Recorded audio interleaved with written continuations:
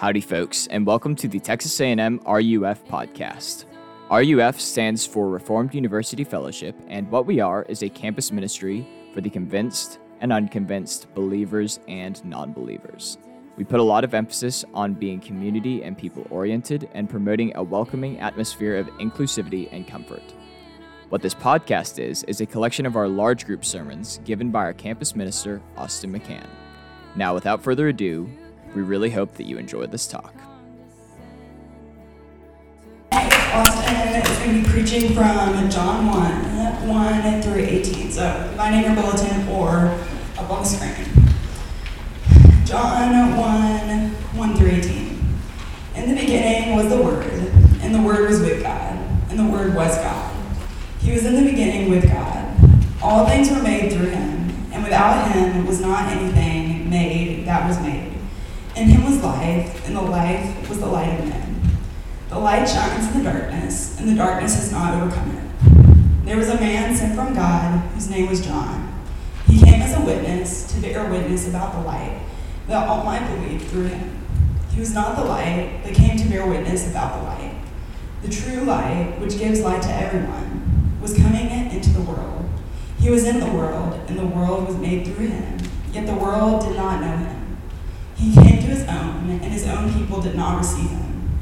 But to all who did receive him, who believed in his name, he gave the right to become children of God, who were born not of blood, nor of the will of the flesh, nor of the will of man, but of God. And the Word became flesh and dwelt among us, and we have seen his glory, glory as of the only Son from the Father, full of grace and truth.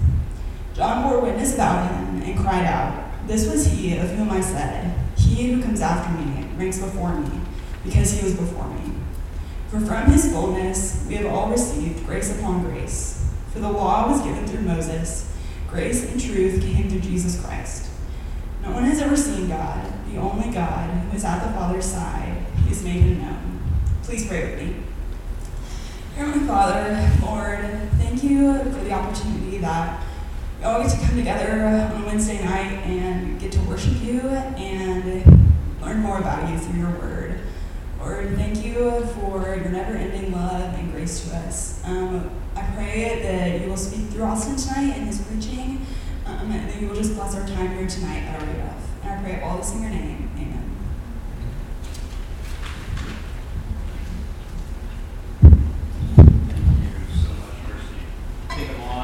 Sure. Okay, on. Thank you, Mercy. Y'all, howdy. I realize you're not supposed to leave with y'all. I think it's just howdy. Look, it's a joy to be with y'all, really. Jack, thanks for doing that. That was a lot, okay? It was a lot of information, but thanks for hanging in there and being sensitive with all of our announcements.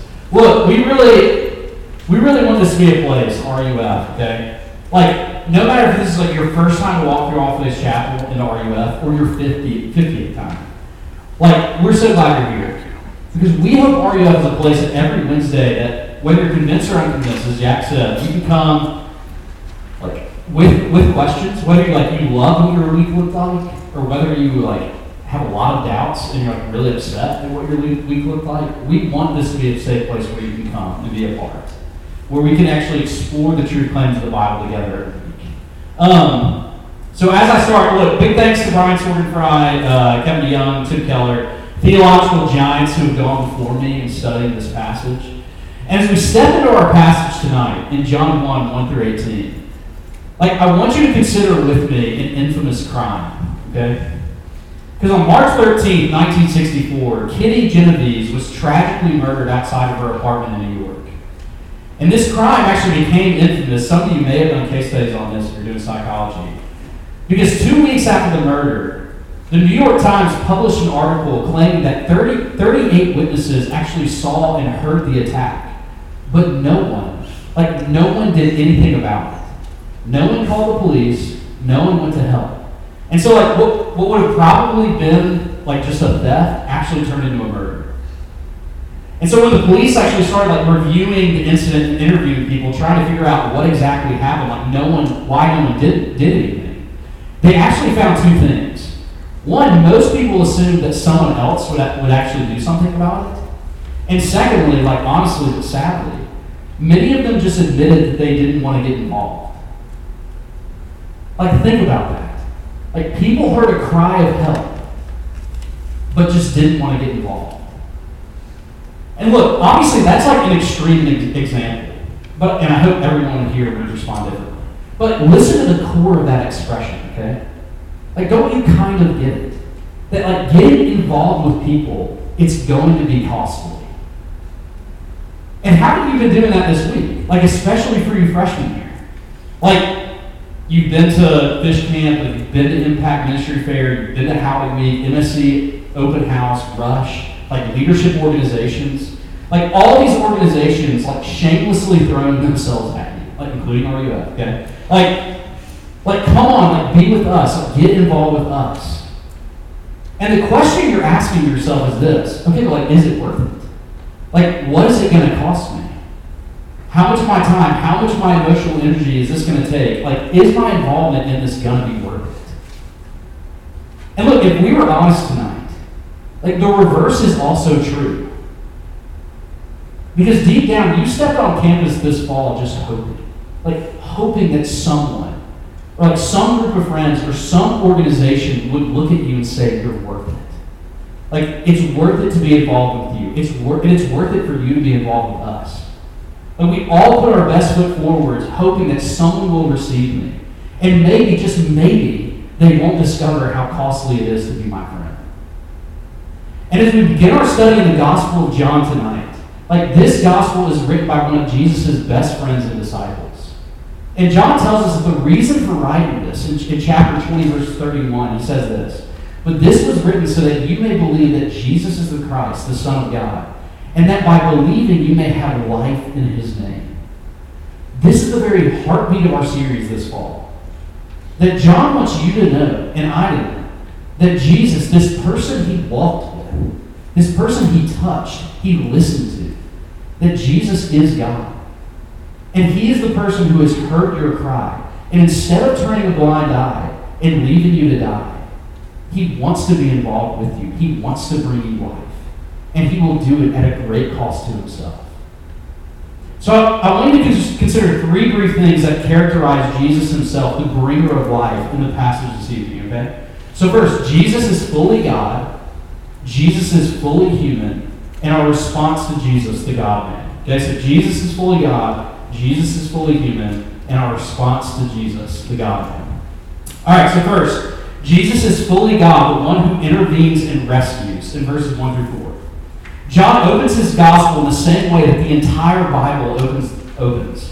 Like if you were to flip back all the way to Genesis, if you've never read the Bible before, that's okay. If you were to flip back all the way to the book of Genesis, the opening lines are in the beginning. And John's purpose of repeating this phrase is reaching way back and asking you to consider this question.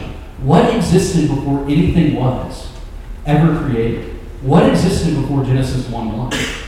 And John says before there was anything else, there was the Word. The Word was with God, and the Word was God. Now, if you're familiar with Genesis, you may remember that God makes everything by speaking words. God says, "Let there be light," and there's light.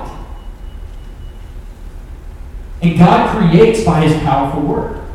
And here John says that that word, the one by which all things were made, is actually a person who is both distinct from God, but is also God. And you're starting to you're starting here to see the glimmers of what John will further unpack. That there is one God in three persons. That God is a Trinity, Father, Son, and Holy Spirit. But John's point here is that he wants us to know that the one who will interact with you that we will interact with throughout this gospel, this Jesus of Nazareth, is God himself. He is the Word, the second person of the Trinity.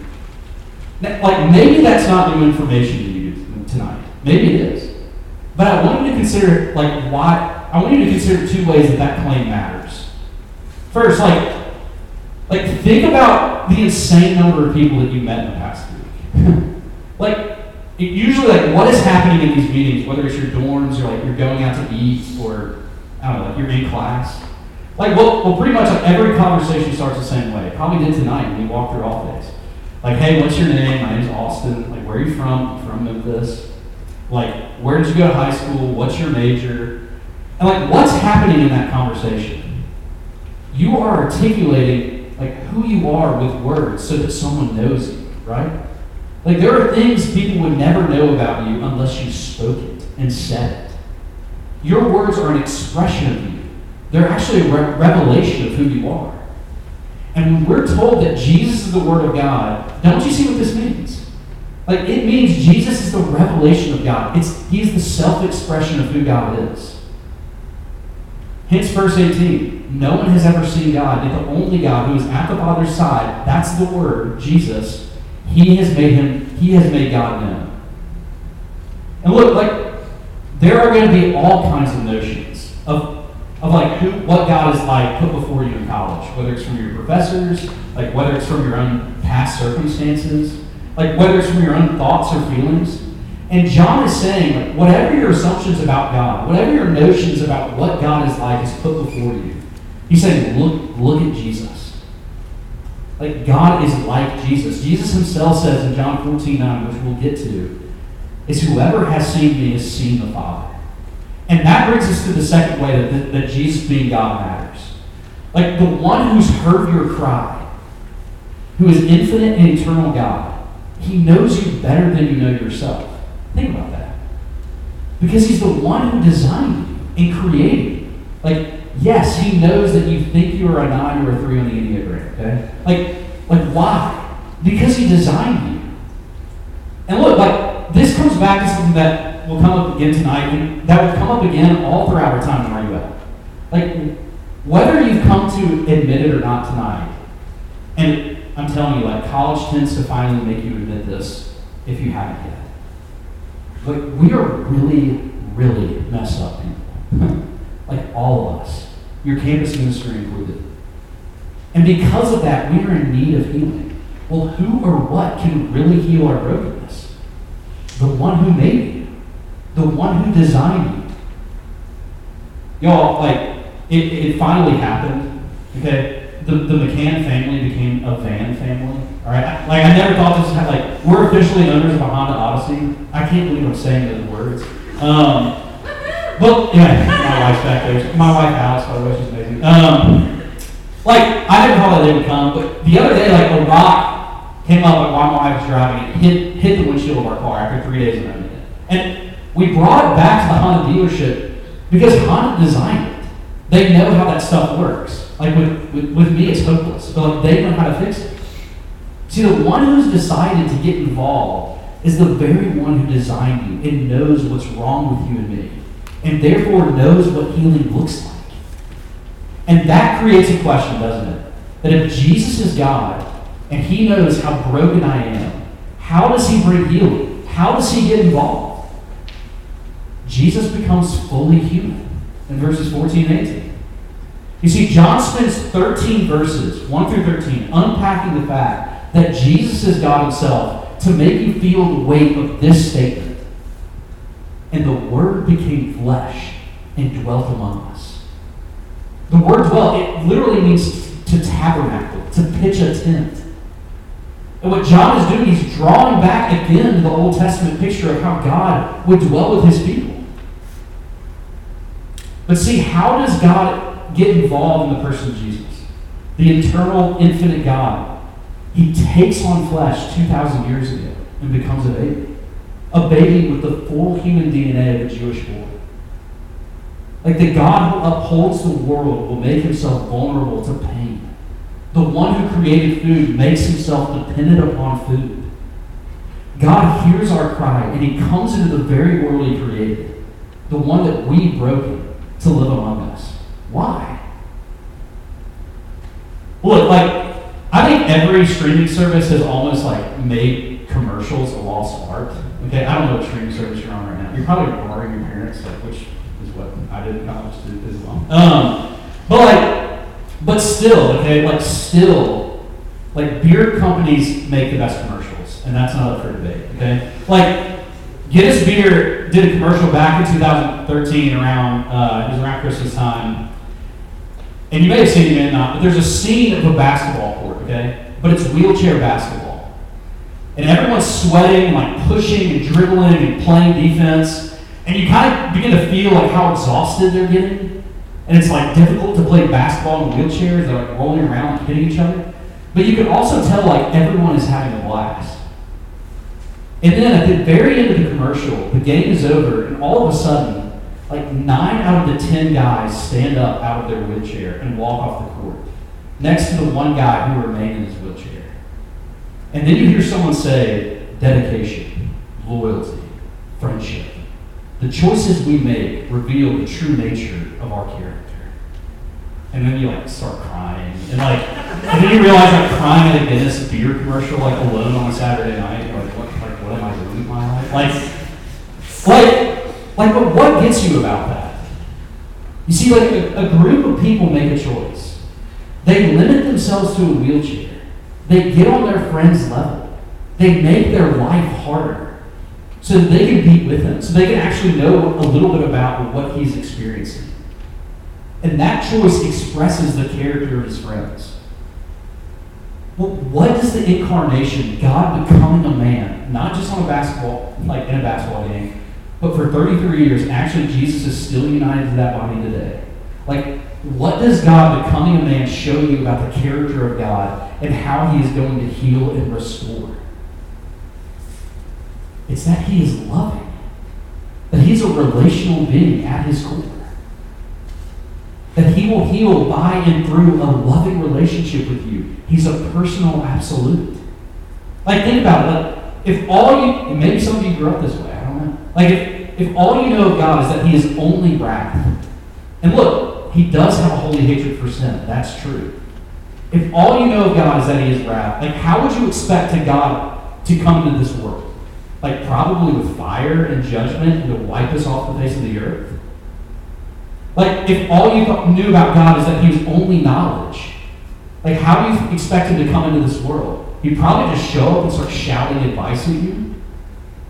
Like, if all you knew about God is he's only righteousness, then probably the way you would expect him to get involved is by dropping down a list of commands, a list of rules that are really hard to keep, and just say, just keep trying harder. Like, just get more discipline, and then you can get to God. And it is true that he is all of these things. But the way God satisfies and deals with his divine wrath, the way that he expresses his perfect knowledge, the way he fulfills his perfect righteousness is through the sending of his own Son in human flesh. Jesus comes to us as a baby, as a human, which means that he is loving and he is merciful and he is humble and he is kind. And he's committed to you so much so that the way he will heal and restore you is by identifying with you, identifying with his people. And like, I think deep down, like, whether you're skeptical of the truth of Christianity or not, like, I think deep down, like, you somewhat know this because of your yearning for relationships. Like, you know that's true. Like, it's why when she finally agrees to go out with you, like, it feels like life, doesn't it? And like, all your roommates are making fun of you because you really get it, but it doesn't matter because it feels like life. Like, Jesus assuming human flesh shows us that he has heard our cry, that he's come for us, that he wants to be with us. So we see the one who made the world is the Word Jesus, God himself, and he heard our cry and got involved by becoming human. And so how should we respond? Lastly, let's go to our response to Jesus in chapter 1, verses 9 through 13. Look at what John says. Jesus, the light, comes into the world, the very world that he has made through him. And how did humanity respond to this unbelievable act of love by the Lord of this universe? This becoming human. We loved it, right? Like, we were so appreciative and drawn to Jesus. No. John tells us the world didn't know him. That his own people didn't even receive him. And that's a very brief and maybe we could say gentle way to describe what we will see in the rest of our series in John. That Jesus will constantly be rejected, misunderstood, mocked, spit upon, eventually beaten, stripped, naked, and tortured, and left to die on a cross, and worst of all, receive the divine wrath of God on our behalf. Like, I want you to consider that true. Because if you're like me, like, there have been times when you kind of look around and think like, okay, like, if the God of the Bible is real, why don't more people worship him? And this is an age-old problem. Come on, why don't you make yourself more obvious, God? If God wants to be known, why doesn't he just do so? And don't you see what John is saying? When God, the Word, Jesus makes his most personal and intimate visit to his creation and creatures, when God shows up and reveals himself in the most mind-boggling, loving way, the creatures crucify their Creator. We kill them. And perhaps the problem is not Jesus. Perhaps the problem is us. We don't like Jesus. We don't want him to be true. We don't want him to be the real God. He showed up and we killed him. And God, coming in the flesh, reveals just how wicked our hearts really are. But look at verse 16.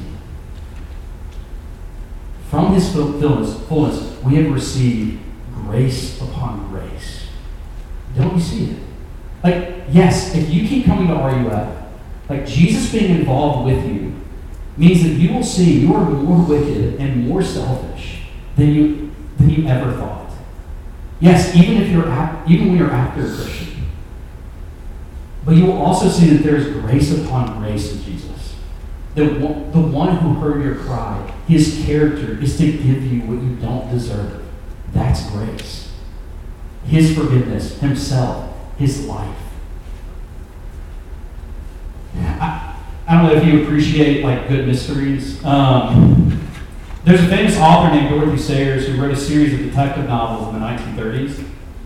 And throughout the series, she focuses on a fictional character that she created named Lord Peter Wimsey. And Wimsey is this smart, aristocratic, daring character who solved all kinds of crimes.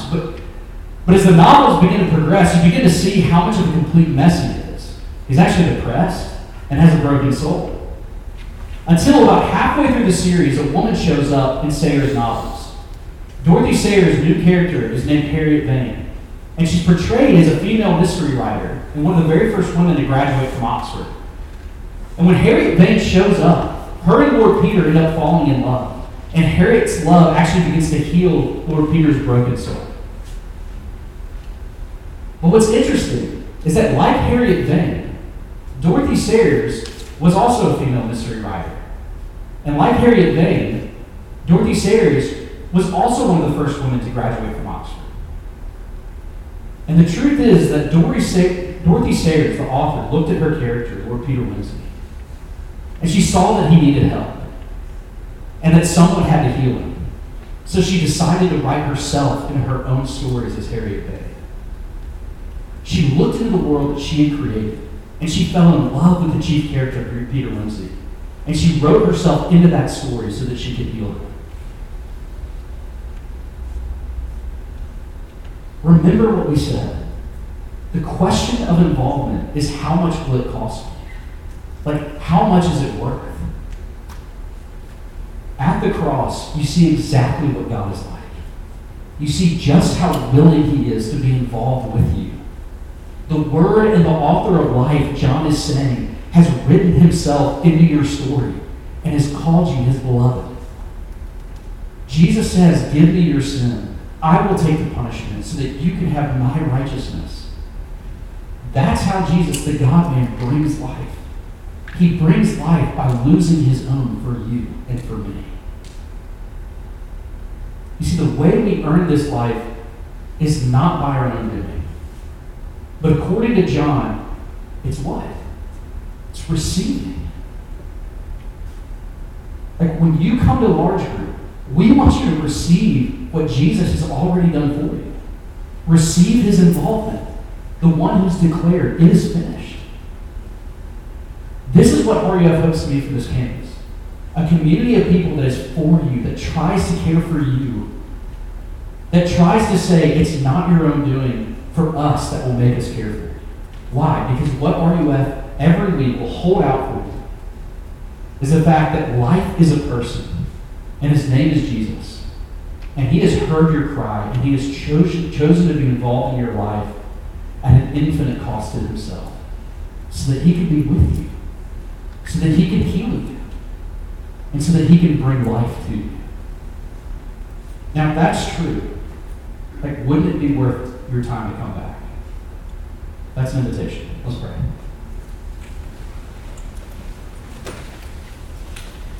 Father, we praise you for sending your Son, Jesus, to be involved in our lives at an infinite cost to himself.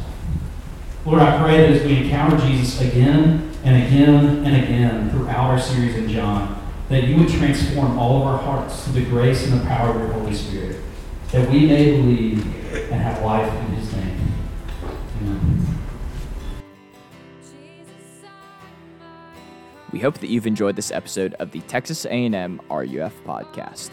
If you're interested in joining us for a large group, we would love to see you at All Faiths Chapel on the north side of campus across from Sabisa at 8 p.m. on Wednesdays.